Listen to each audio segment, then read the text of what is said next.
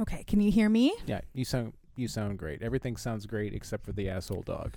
Yeah, well, he'll calm down in just a second once he's done having his weird, transition tantrum that he does. Yeah, night zoomies. Zoomies, baby. Oh, I don't want to look at my own TikToks right now. Thank you.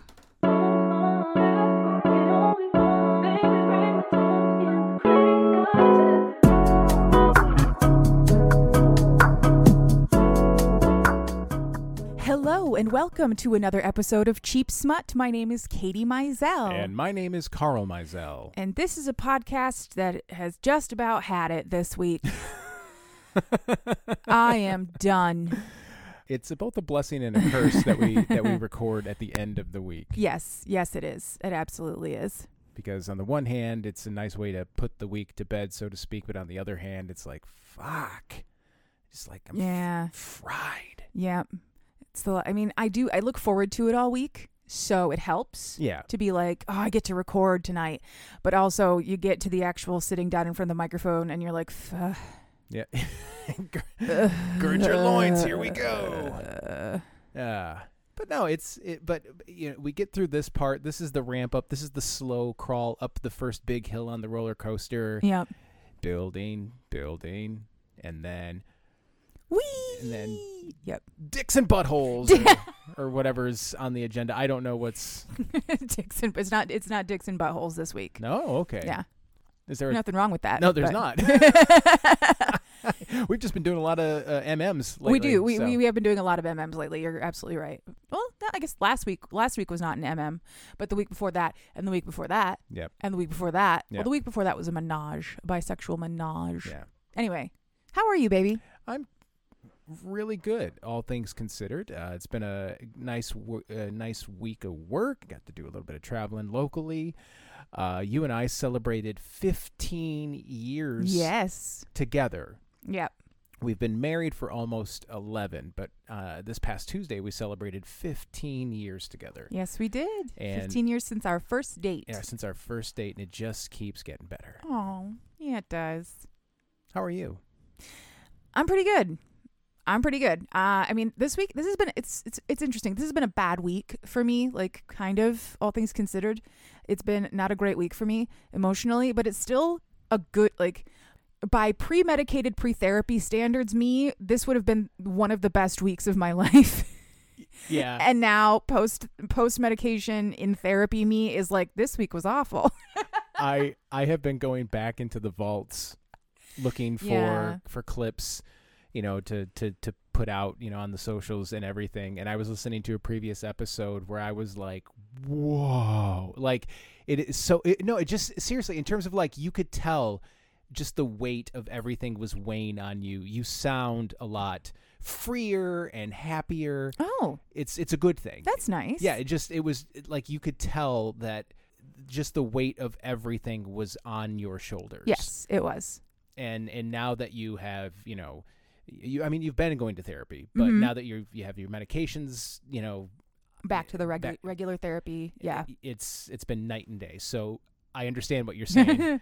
Even your worst post-medication week is still like your best pre-medication. Yeah, exactly. week. Yes, that's exactly what I'm trying to say. Listener, if you could have seen the look on her face as I was trying to traverse that minefield.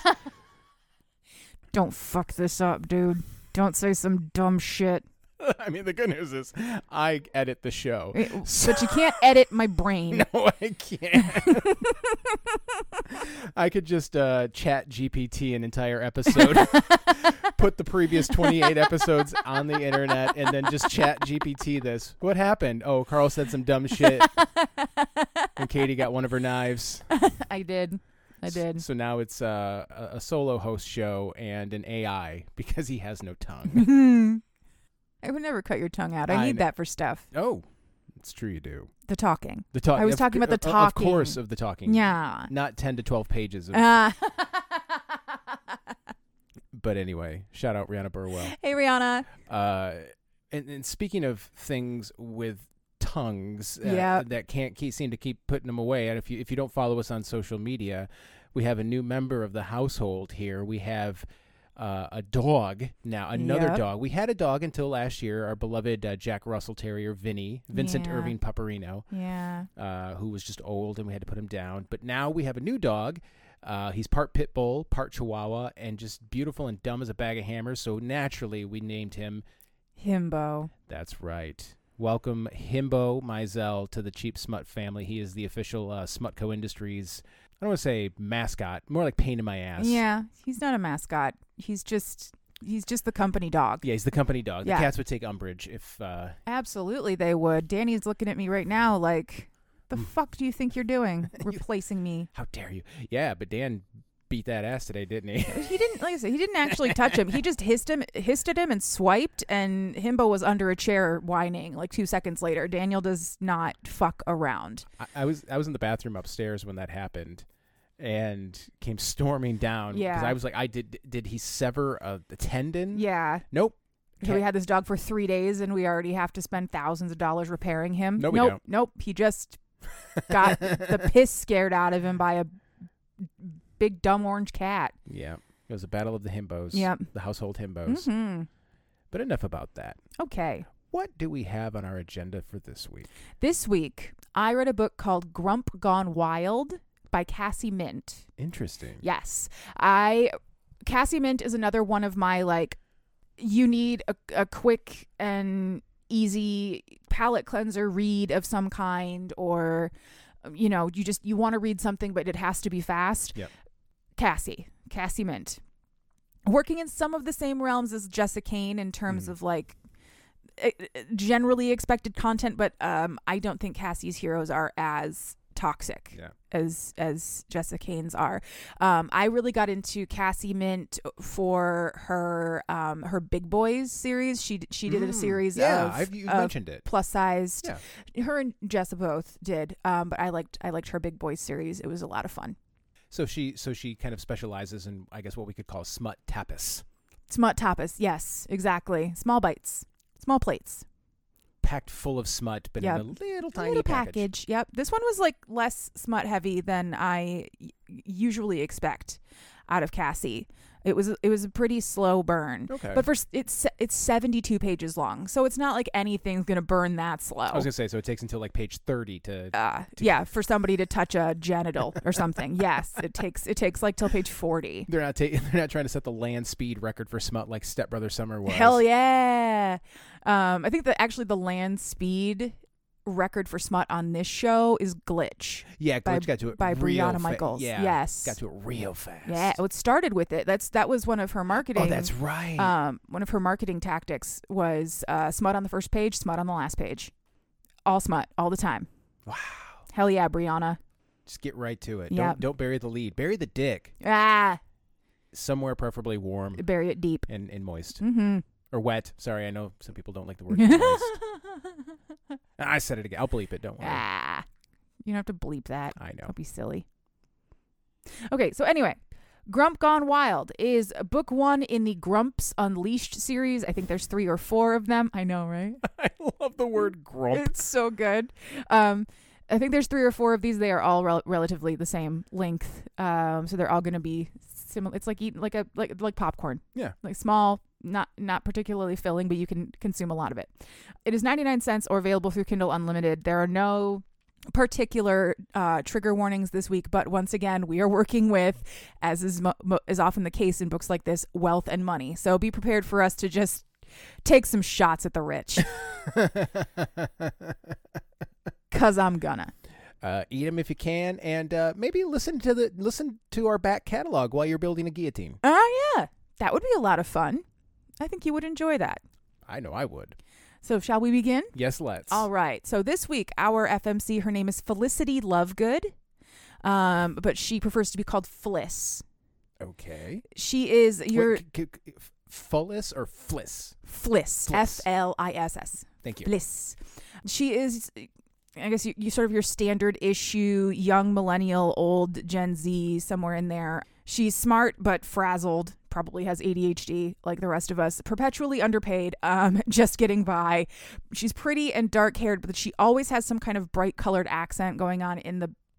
For most of this book, she has pink streaks in her hair. Okay. She is dedicated to her first love, her very old cat named Rusty.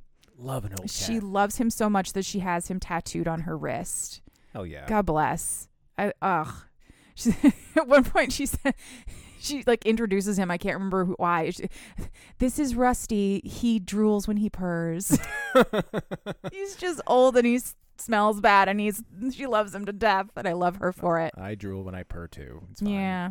But her other love is her boss. She is the personal assistant to Sebastian Bamford, with whom she has been in love for 4 years, the entire time that she's worked for him. But she's never done anything about it. She just has a big crush on her boss. Okay, I was going to say, is Sebastian aware of this? No. Is HR aware of this? No, okay. Nobody's aware of this. She just sort of fantasizes about all the ways he could be fucking her in the office if he knew and wanted to, I guess. She's really into her boss. Okay. So Sebastian Bamford, he is handsome. He is sort of... From descriptions, he's sort of fit, but I don't think he works out or anything. He's just sort of book boyfriend hot. Yeah. He has bronze hair, and he wears glasses. Bronze? Bronze. It's shiny brown. Yeah, like a light brown. Yeah, I was trying to picture it. But you got to get more interesting with your descriptions. Yep, no, I just had to lock in on that thought. Bronze haired, and he wears glasses. He is described as grumpy, nerdy, and reserved, self-described as repressed. He was raised by East Coast wealth, and it's pretty obvious that damaged him a lot. It will do. Yeah, it will do. He is like perpetually clenching his jaw and standing up perfectly straight and worried about doing something inappropriate that will make his family look bad, kind of thing. I do that too, but I grew up dirt poor. Oh, maybe it's just a white people thing. It could be. No, it could be. I mean, for me, it's just, massive insecurity and a fear of abandonment. Fear of abandonment, I guess. But you do you, Sebastian. Sebastian Bamford. So he owns this company. I think whatever company it is never really established. But okay. Fliss is his personal assistant. She takes care of everything for him, from the actual like duties to like making sure his plants get watered and that kind of stuff. Okay. At the start of the book, Sebastian has called Fliss into his office to ask her a strange request, to make a strange request. He asks her if she will accompany him to an event that's happening at his family home over the weekend. There's some kind of like party, but it's like a big thing. They're there all weekend. Is this a fake dating? Yes. It's a fake dating book. It's a fake dating book. Look at me spotting tropes. I didn't intend to do another fake dating book so soon, because we've done like 3 of them in the past month or so, month and a half. I downloaded this book a while ago thinking I was going to do it for the show, and then I decided to just put it on the back burner, and then I came back to it last week without remembering what it was about. So it just happens to be another fake dating book. Okay. It's very serendipitous, I guess, more than anything. So he needs her to be his fake girlfriend. He will pay her for this with like overtime. I should hope. For all of it. He says that she can say no. It won't affect her work. It won't affect her job at all. But he doesn't want... His parents are like giving him a hard time about not having met someone yet. His mom's starting to like talk about picking someone for him and shit. And he just really doesn't want to deal with that. So instead, he's just going to have Fliss do it. Fliss is... First, she's elated because he wants her to be his girlfriend. But then she's devastated to realize that he's talking about paying her to be his fake girlfriend. Yeah. Getting time and a half. Yeah. Not like relationship benefits. Exactly. But she agrees because she has a very real crush on this man, and she's not going to turn down spending a weekend away with him, no matter what the circumstances of that weekend are. But because the Bamfords are old money, East Coast, buttoned up, talk like this, blue-blooded, he's going to need to like get a little makeover going for her, buy her some appropriate clothes, figure out how to do her hair. He's basically gonna like Pygmalion her. He's basically gonna realize he doesn't pay her enough money, right? That's what I'm saying. She can't dress herself appropriately for a nice night out. Yeah, she is the personal assistant to the owner of this company, but she lives with a roommate in a shitty apartment and can't afford nice clothes. Sebastian.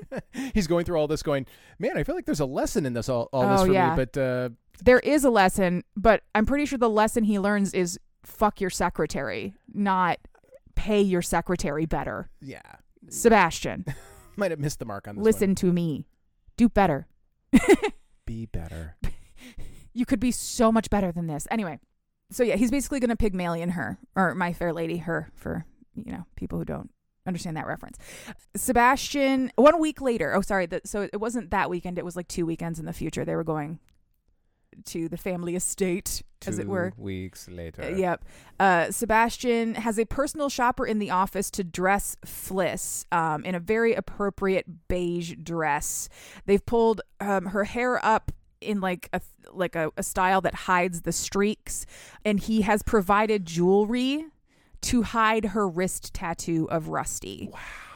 Totally, just to hide the tattoo, not because he wants to buy her jewelry. He wants to buy her jewelry because Sebastian is secretly also deeply in love with Fliss, but he has never acted on it because he's her boss. Okay. And that would be inappropriate. But he thinks of her as the sunshine of his life. He goes to work just to see her because she's always so perky and happy. It's also the reason why he asked her to be his fake girlfriend, because he doesn't think that even the horrible Bamfords could like break her spirit. He's like, I need someone strong, so it's going to be you, my pink-haired goddess. Now, is there correct me if we've done this before, is there a name for this trope where like he secretly loves her but she doesn't know it, she secretly loves him but he doesn't know it? No, I guess because I feel like we've done that a couple of times. Technically, I guess it could fall under unrequited love.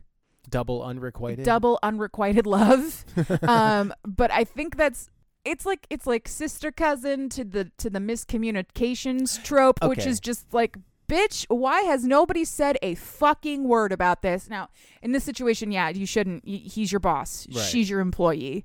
If she ever left that job, then yeah. But okay. Until then, no.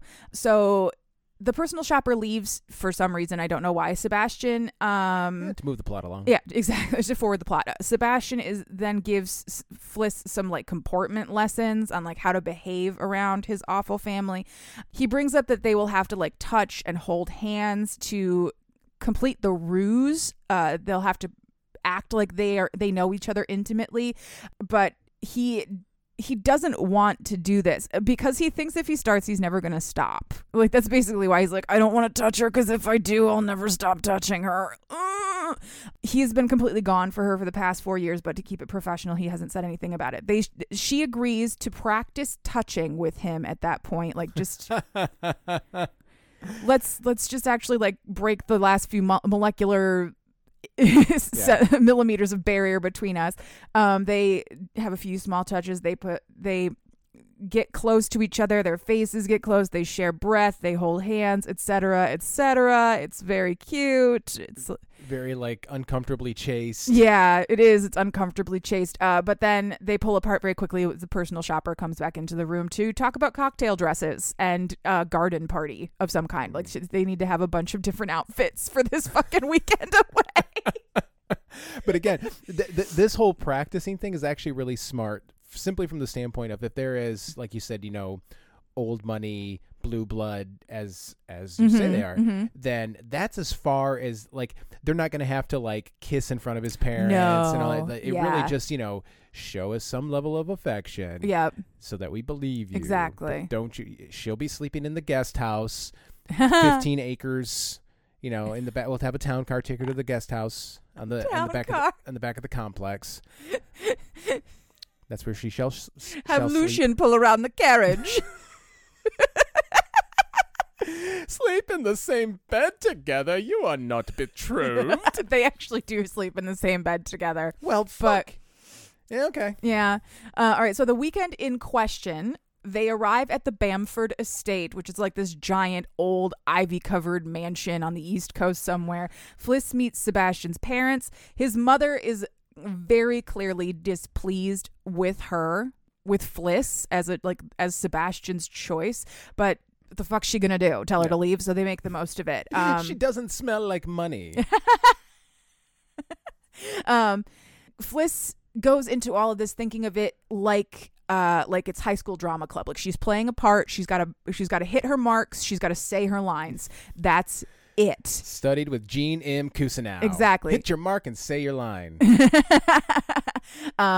So she stays close to him all evening. There's a lot of like holding onto his arm and whispering in his ear, but what she's whispering is just jokes about this awful party and these terrible people with their old money sticks up their asses.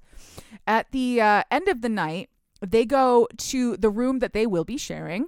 Sebastian offers to get her own room, but she or he will sleep on the floor if she wants him to, but she insists on sharing the bed with him.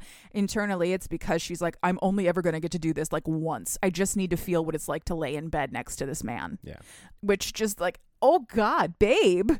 Oh no, are you okay? It was so sad. I was like, I just want to feel the weight of him on the bed and his warmth radiating next to me. I was like, God damn, honey. Wow. Yo. Now listen, I know we talk about like the MMCs in these books being book boyfriends, yeah. but chances are, again, and I know that attractiveness does not equal, yeah, willingness. Yeah. But she's got to be.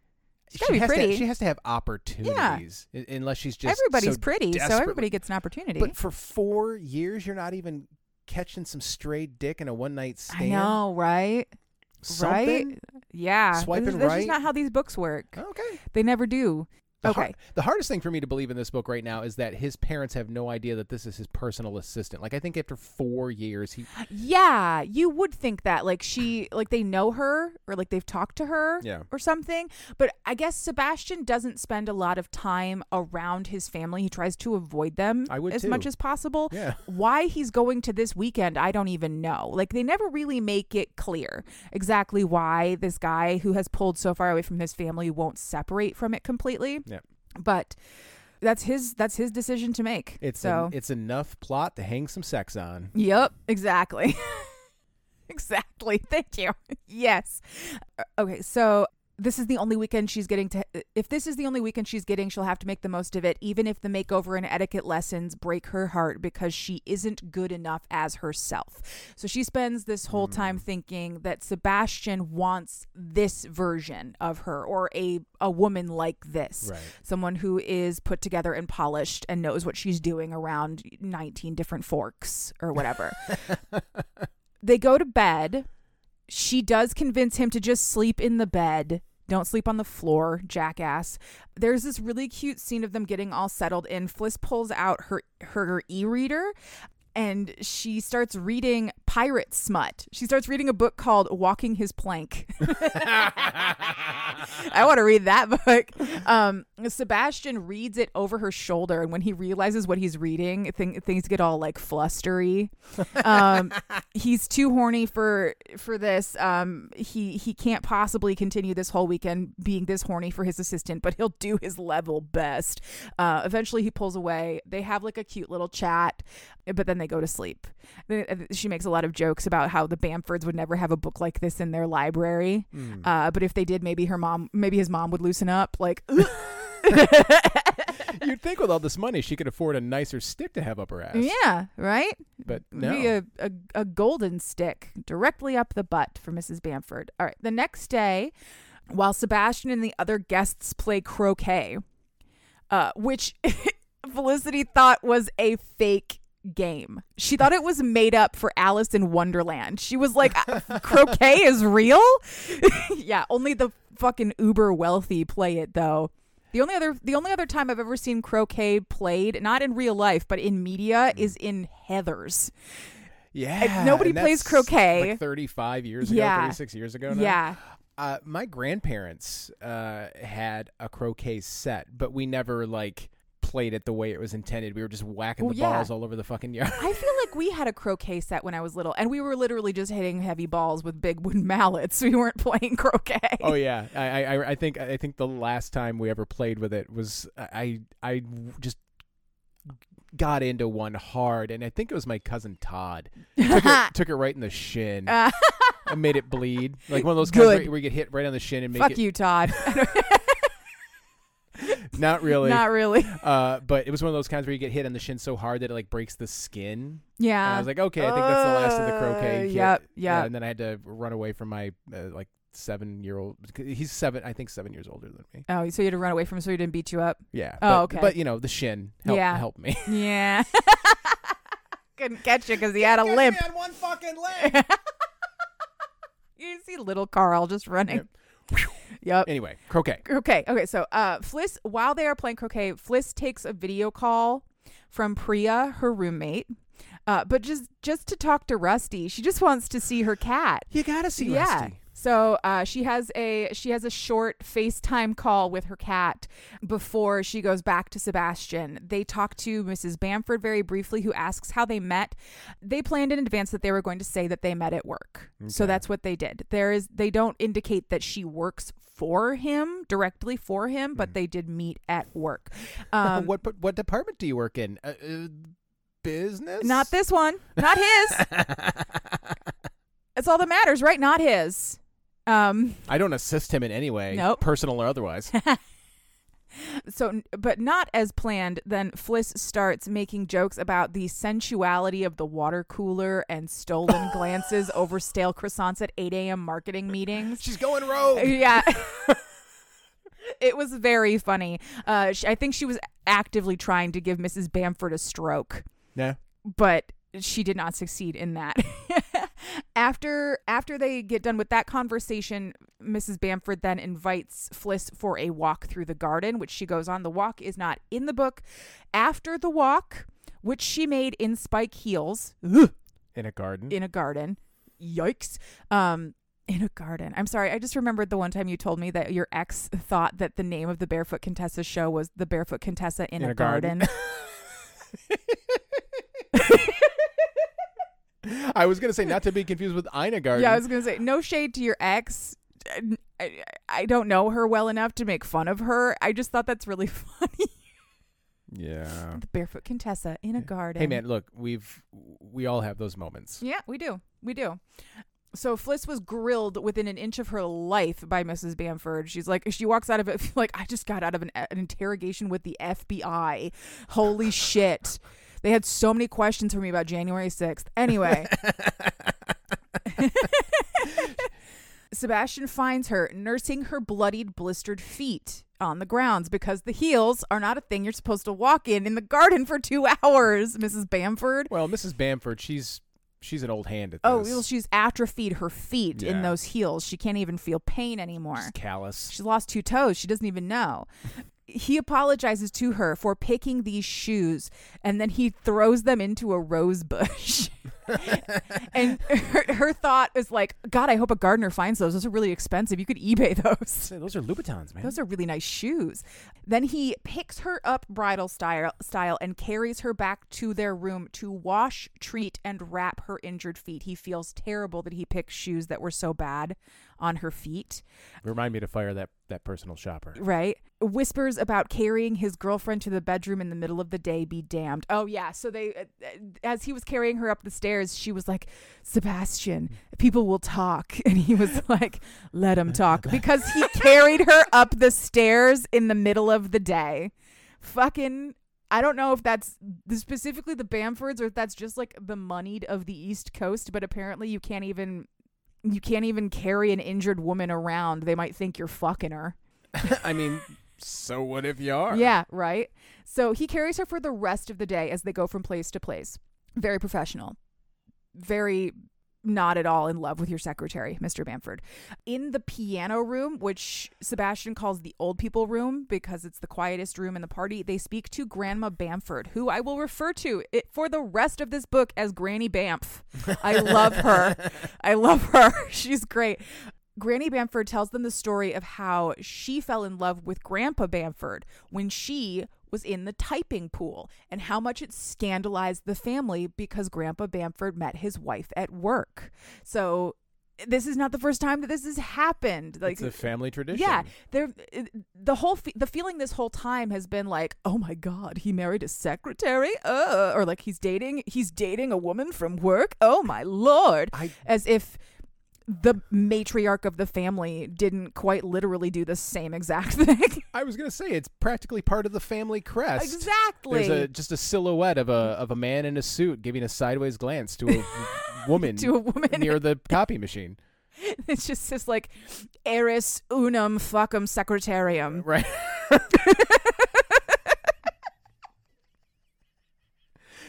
And then just dollar signs to fill out the rest of the crest. Exactly. In an old English B.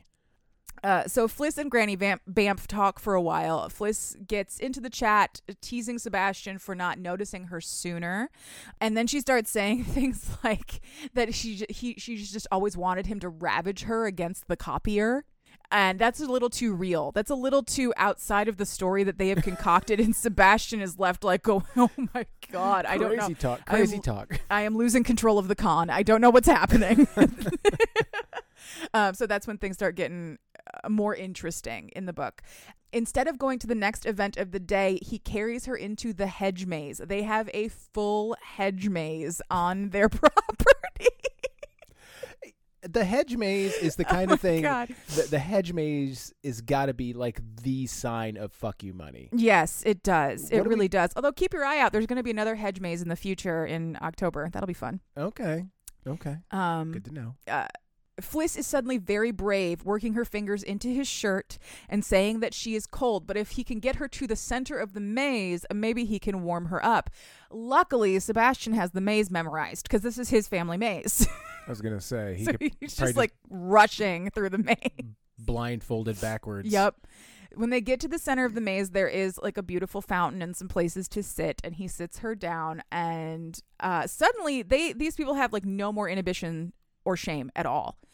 They've gotten away from everyone, and all of this, I can't, she's my secretary, and I won't, he's my boss, just goes right out the fucking window. And all it took was getting to the center of an ostentatious hedge maze. Yes. Ostentatious. That's a good word. Thank you. Good job. But it's just like Theseus and the Minotaur. You get to the center of the maze, you start fucking, right? That's how that story went? I'm pretty sure. 99% sure that Theseus fucked that Minotaur. I mean, I play a lot of Hades. In Hades, they're dating. Oh, they're definitely dating. Yeah. For sure. So Fliss and Sebastian kiss, and then the kiss becomes a makeout, and then the makeout becomes a grope, and then fingering and hand jobbing happens right here in this maze. Wow. Right in the middle of the maze. A hedge maze hand job. Yep. Until they both come and they both consider that to be the best few minutes of their lives. They don't say that to each other. It's just from both perspectives, they both said that at some point. It was the best few minutes of their lives. Fliss is already picturing all the other places she wants him to come because he came across her thighs, and she's like, oh God, next time he can put it on my titties or my back. God damn, girl. Yeah, make plans. Maybe where I put my car keys. Yep. Who knows? Get crazy. In your purse? You didn't come in your purse? No, she's got a little bowl. Oh, a little bowl. You know? She's got a key bowl. Yep. All of this is very big talk for Fliss, who is a virgin. Yeah. Here we go. Yeah. Another one. There's another virgin. I don't know how old she is, but she's been working for Sebastian for 4 years as a personal assistant. So she's got to be at least 20 something.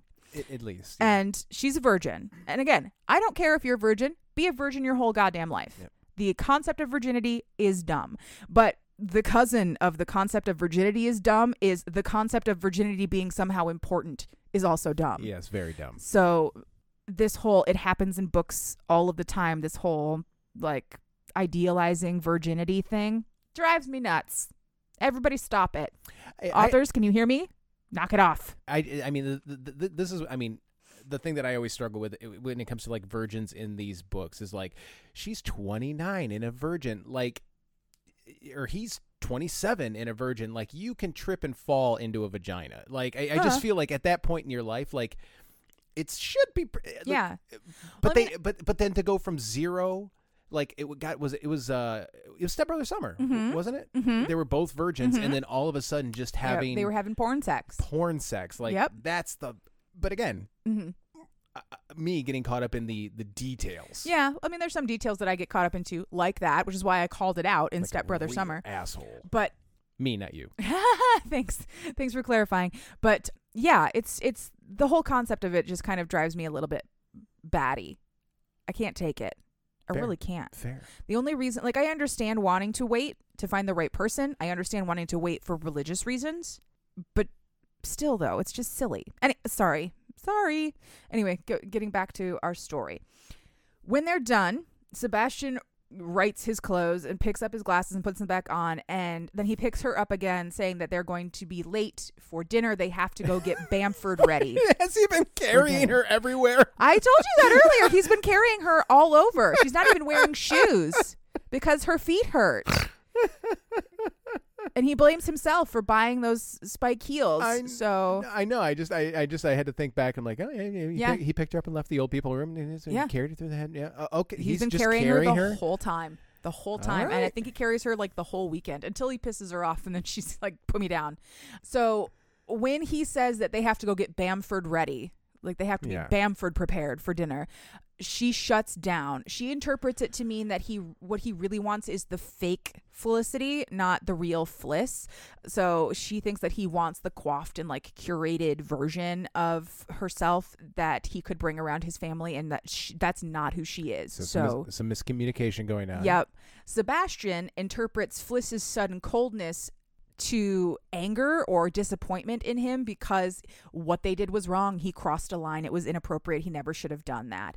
He should have just continued to ignore his feelings for her because of propriety or something. I don't know. You went and jizzed on your secretary. Yep.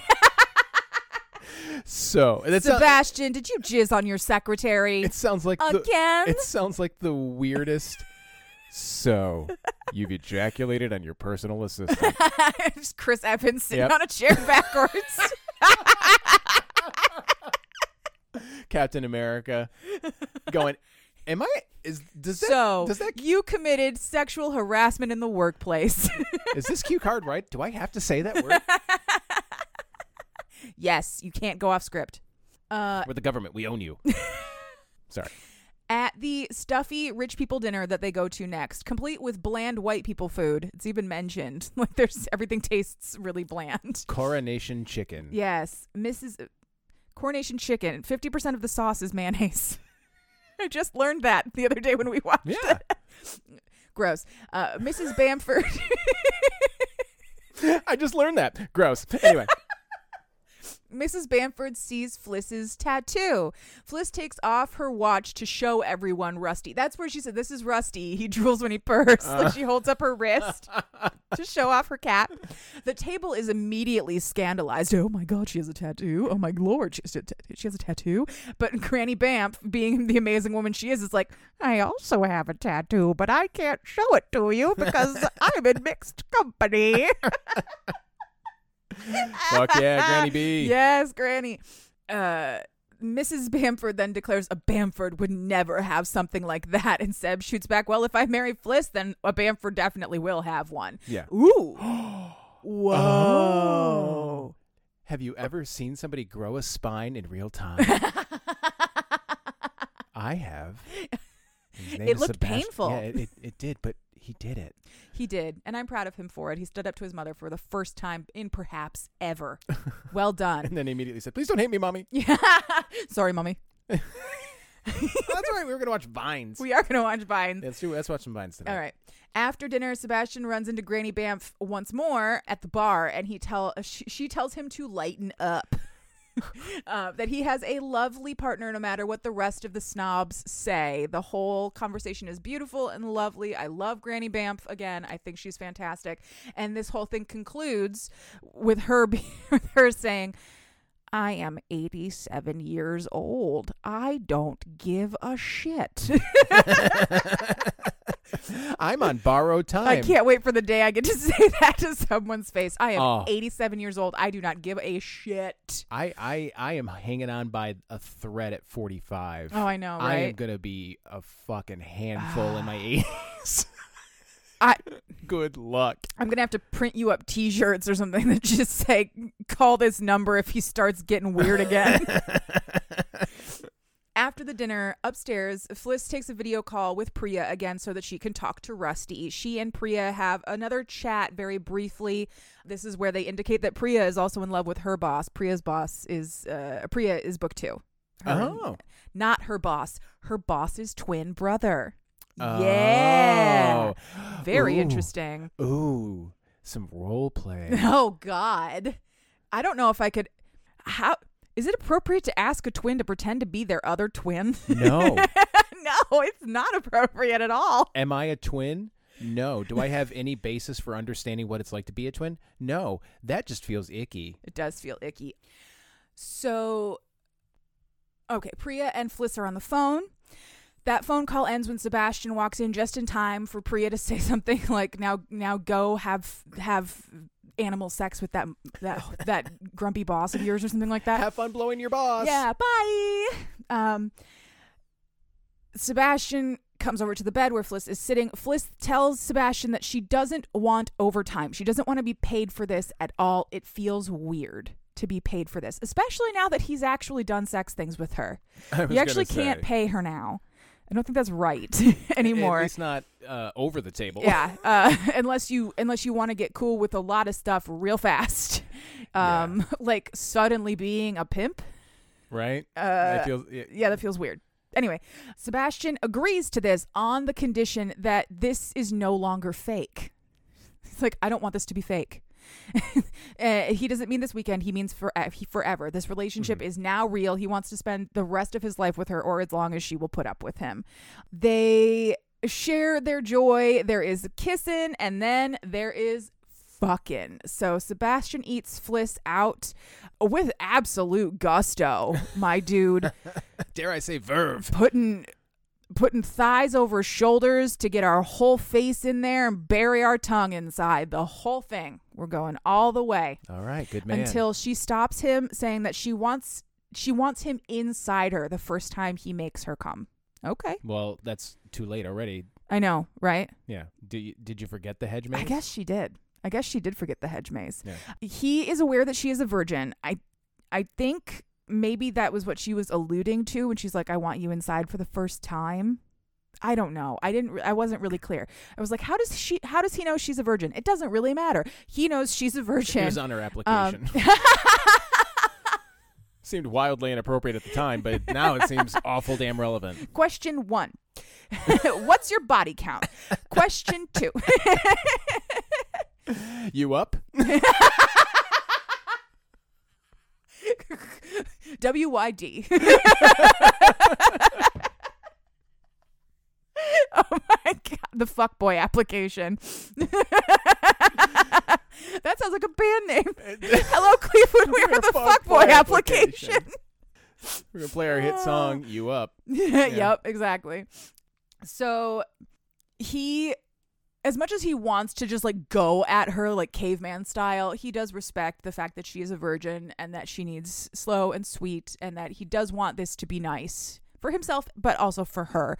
He double checks with her before actual penetration, and she's like, yeah, I'm fucking sure about it, dumbass. I've been in love with you for 4 years.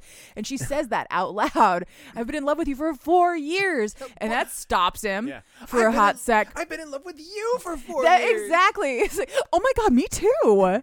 But with you. Is I've that been weird? in love with you this whole time. That's wild. It's so crazy that we're just fucking now. So the sex definitely happens.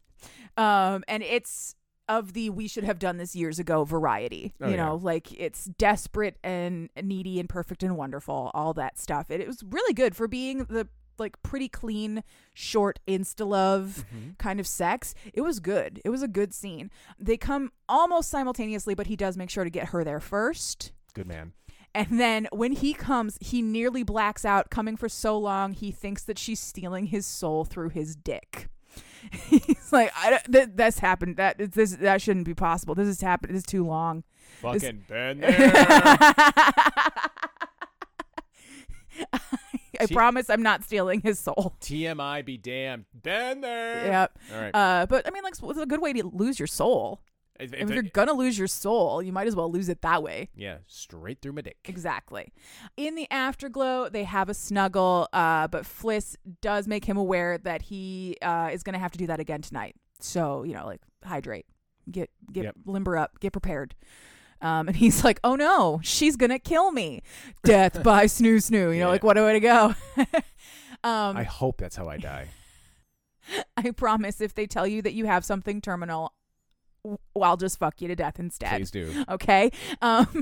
3 years later, Fliss and Sebastian are now married, and they are once again attending the Bamford weekend party thing. But the atmosphere is a lot better now because Fliss has won over Mrs. Bamford. So Mrs. Bamford actually likes her now. Yes. And part of it is because Sebastian told his mother, you either get us both or you get none of us. So act accordingly. Yeah. Look at you. You kept the spine. Sebastian, good job. Well done. But also Granny Bamford really likes Fliss, so you gotta like her, or Granny Bamford won't let you in the will. She's still hanging on at 90. Yeah, she is. So they chat with Mrs. Bamford and Granny Bamf for a little while. Both of the matriarchs notice that Fliss is not drinking, and they ask them to please keep it quiet for now. They are expecting a baby, but she isn't showing yet. Mrs. Bamford and Granny Bamf then go back to the party, and Fliss makes like she's going to follow them, but Sebastian leans down and whispers in her ear that they should forget all the boring small talk, and she should meet him in the hedge maze in 10 minutes. And they all lived hornily ever after. The end. Yay! That was Grump Gone Wild by Cassie Mint. Another enjoyable little perfect morsel of a read. Yeah, smutty amuse-bouche. Yeah, exactly. It's like tapas. Yeah. It's smut tapas. Small plates. Shareable, enjoyable. Well, I wouldn't go sharing it with too many people. Have a drink and enjoy your tapas. Make sure that you ask if they're into that sort of thing first. Oh, well, yeah. Speaking of, so what are you into this week? Me? Personally, I am very into accessible gender-affirming care this week. My very best friend, a very good friend of both of ours, but my very best friend Murph had top surgery this week. That's right. They are home recovering now. Everything went great, but I was just so delighted to hear that they told me everything about it was wonderful. And it happened so quickly. It did. I mean, they decided that they want their gender to be a question mark. Yep. And they didn't want their titties anymore. So they found a surgeon. The surgeon was like, hell yeah, let's do it. Everything went super smooth. The surgery went great. Every nurse and person that they spoke to the entire time that they were there was really supportive and encouraging and lovely. And I'm just so happy. I'm just so happy for them that they got this done, but also that they were able to seek and find supportive and encouraging healthcare providers to give them the gender affirming care they needed. I'm so happy. And that's what I'm into this week. Gender affirming care for all, motherfucker. That's a tough act to follow. Sorry. Especially when you know what I've been into I do. all week. And I am extremely into that as well, obviously.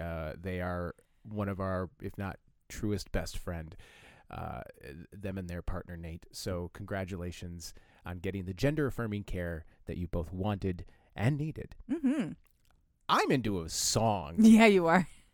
So, as Kate has mentioned in our personal lives many times before, I have a very eclectic taste in music, and I have a fun, great songs tend to find their way into my life, and I have become obsessed with an Icelandic pop song made by a waif of an Icelandic giant, a 6'10" man named Daði Freyr.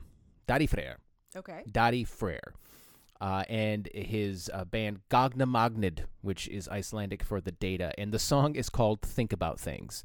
The link is going to be in the show notes. And it was going to be Iceland's contribution to the Eurovision competition in 2020, but it was canceled. But I'm going to post the video, and please go watch it. It's a song that he wrote with his wife, who is also in his band, about the birth of their first child, but it's played more like just a freaking sexy disco bop. Mm-hmm. But if you listen to the lyrics, you'll understand. I can't stop listening to it. No, you listen to it like several times a day. The kids, our children absolutely love it. Our son thinks it's just the best. Our daughter will dance, and there's some great little dance moves in there that are very easy to replicate if you're a child or a 45-year-old dad of two children. And I can't stop He's got another song that was his contribution to the 2021 Eurovision competition, which is called 10 Years, a song about his wonderful wife. And it is also an amazing bop. The video features a great, what's the word I'm looking for? Tokusatsu, sort of like kaiju, in what I like to call Disco Voltron. It's so good. And if you need a 3-minute pick-me-up, click on the link in the show notes and go watch that video. I'm linking to the actual video, but the Eurovision performance of the song is out there as well if you want to see it. And then also go check out 10 Years as well. But Daddy Frere and Gagna Magnid, Think About Things. I think about things. Daddy Frere, think about things. I'm warning you now, though. You will walk around the house going, baby. Oh my God, we do it all the time. I would like to know. Just go listen to it, but be warned, it will not leave your skull quickly. No, it won't.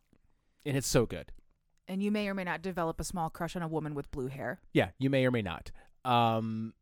It's a great. I think she's cute. She's extremely cute. Her name's Hulda. Hulda, yeah. Hulda. It's not as good as Gender Affirming Care. No. But it is really fucking good. Yes. And that's all. And super catchy. And so goddamn catchy. I think that's pretty much the episode. I mean, I know what you're into. Yeah. I know what I'm into. Yeah, I think we did it, boys. We don't have a script. So another one in the can, so. In the meantime, you can find us on social media. We are on Instagram and TikTok at Cheap Smut. If you would like to send us an email, please do so. I check it frequently. cheapsmutpod@gmail.com. The name of the song in this and every episode of Cheap Smut is called Nostalgia by Mackay Beats. You can find it along with thousands of other songs free of charge for you to use with proper attribution at the Free Music Archive, freemusicarchive.org. Have you selected a book for next week? I have. All right, so we are rolling into spooky season. It's happening fast, kids. Our next episode lands on October 2nd. Let's get fucking spooky. So we are getting spooky, and we are starting with a book that I have been waiting to do on this show the entire time we have had this show going. We are doing The Holoqueen by Emmeline Quill. Oh. Yeah. I know you've spoken highly. So excited. Sorry. That's okay. You've spoken highly of it. I look forward to it. I have, and I am very much looking forward to telling you the story. Can't wait. In the meantime, listener, if there is a book in you, write it. And if there's fucking in it, I'll read it. And then she will come on this show and explain it to me for your entertainment. Now, I forgot to eat dinner, so I have to go eat now. Goodbye. Bye-bye.